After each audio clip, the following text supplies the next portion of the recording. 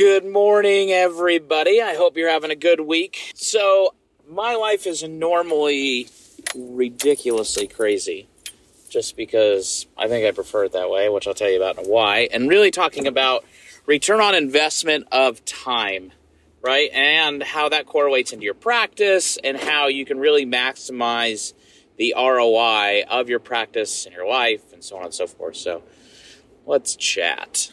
So the big question is this: how do passionate golfers like you and me maximize our potential and build consistency without having to try a new tip every time we hit the links?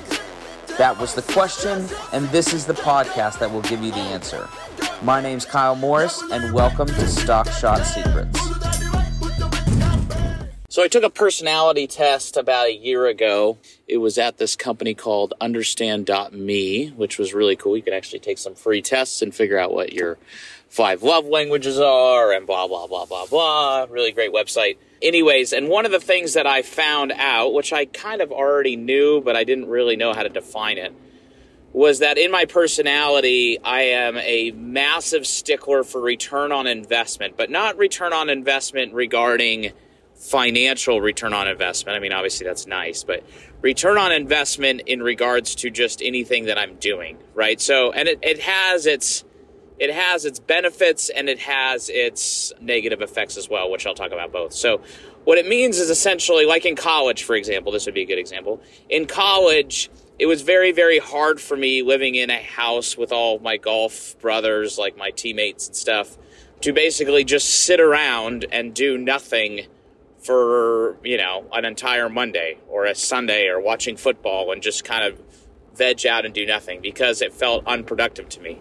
So with that, it's probably one of my, which is kind of weird, one of my bigger regrets in college. Like, I got straight A's my entire life. I've never had a B. And one of the problems was that, I kept studying all the time, and hopefully no junior golfer is looking at this. But if I graduated college with a 3.5, life would have been just fine. I did not need to graduate with a 4.0. It was actually like a 3.9 or something. But the point being is that when I was studying, it felt like I had a return on investment. Or like if I'm taking a long road trip with my family, right? Like I'm like, oh, great. Like I can read 5 books while in the car, right? Like I can put audiobooks on and read them 2 times speed. But at the same time, which obviously when doing that, it takes away from potential quality time with like my family, with my wife and with my kids, and trying to be mindful of saying, okay, like if I'm here, I'm just doing this right now, right? But the benefit to it is it makes it so that I can work, whether it's in my practice or on business, I can work at like lightning speed because, I can just get a lot of stuff done in a short amount of time. And it made it so that it was kind of like an internal thing that when I was practicing, I was making sure that every single thing I was doing in my practice had a return on investment for me doing it. I was never just doing it to do it. Like I was never just dropping 3 balls on the green and hitting putts. Like everything always fell into one of the, whether I was programming, whether I was block practicing, whether I was randomizing my practice, or if I was competing in practice.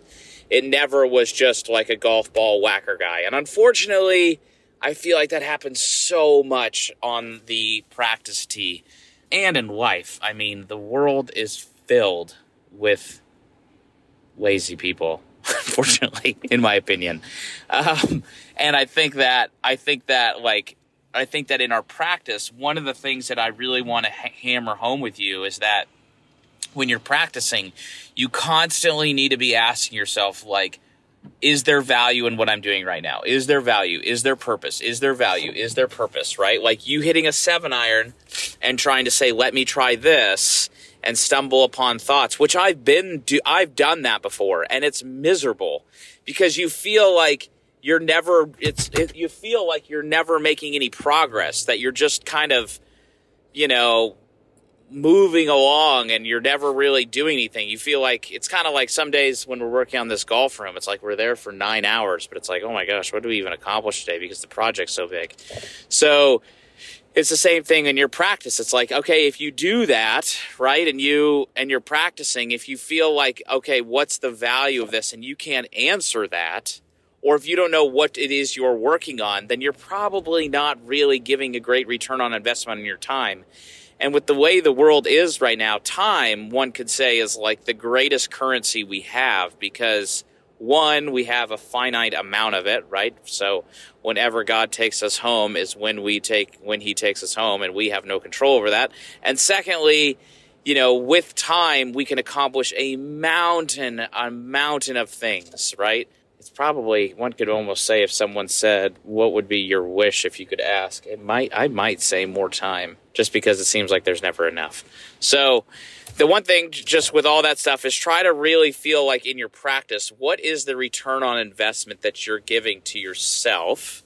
And is it of value, right? And what is it falling under? Is it in the program? Is it in the block? Is it in the random? Or is it in the compete? Because you need to be accomplishing one of those four, and it should be in those order. I mean, it can move a little bit, but just really try to have that be convicting on your heart. And then maybe at the same time, let it do that, carry that into the workplace or at school, and say, like, am I really, really giving everything I can right now on this project at work or at school? Or am I really, really studying as hard as I possibly can? Because truth of the matter is that we get distracted and we just don't work fast enough and hard enough. So therefore, what should take, an hour to study takes 3, because the kids TikToking and Snapchatting every 5.5 seconds. Or, a project like, I feel like Leslie and I with this current golf room, all we are doing is chasing people down, asking for answers, even though it shouldn't be like that, which is unfortunate, but is what it is. Which hopefully we're opening here soon. I'm going to be out there all day today, hanging more screens. But anyways, I just wanted to let this go on my heart, let you know what I was feeling, and hopefully you can have these questions kind of stir through your heart in your practice and your work. And I hope you guys have a great day. Hey guys, it's Kyle again, and I just opened up a brand new text line so that you guys can basically text me all of your questions. I'm going to be spending about 10 to 30 minutes every day answering these questions. So stop what you're doing and send a message to this number, area code 614-541-1988, right? And I'm going to be answering these questions. And just when you send that text message, just say hello, and then I'm going to text you back. You can save my number. Then you can text me anytime, any question that you may have, and then we can just stay connected through this texting line. And through this texting line, I'm also going to be giving away free swag. I'm going to be telling you about new video series that are coming up, or anything that might be happening inside our community. So stop what you're doing. Text me at 614-541-1988, and I look forward to texting with you guys soon.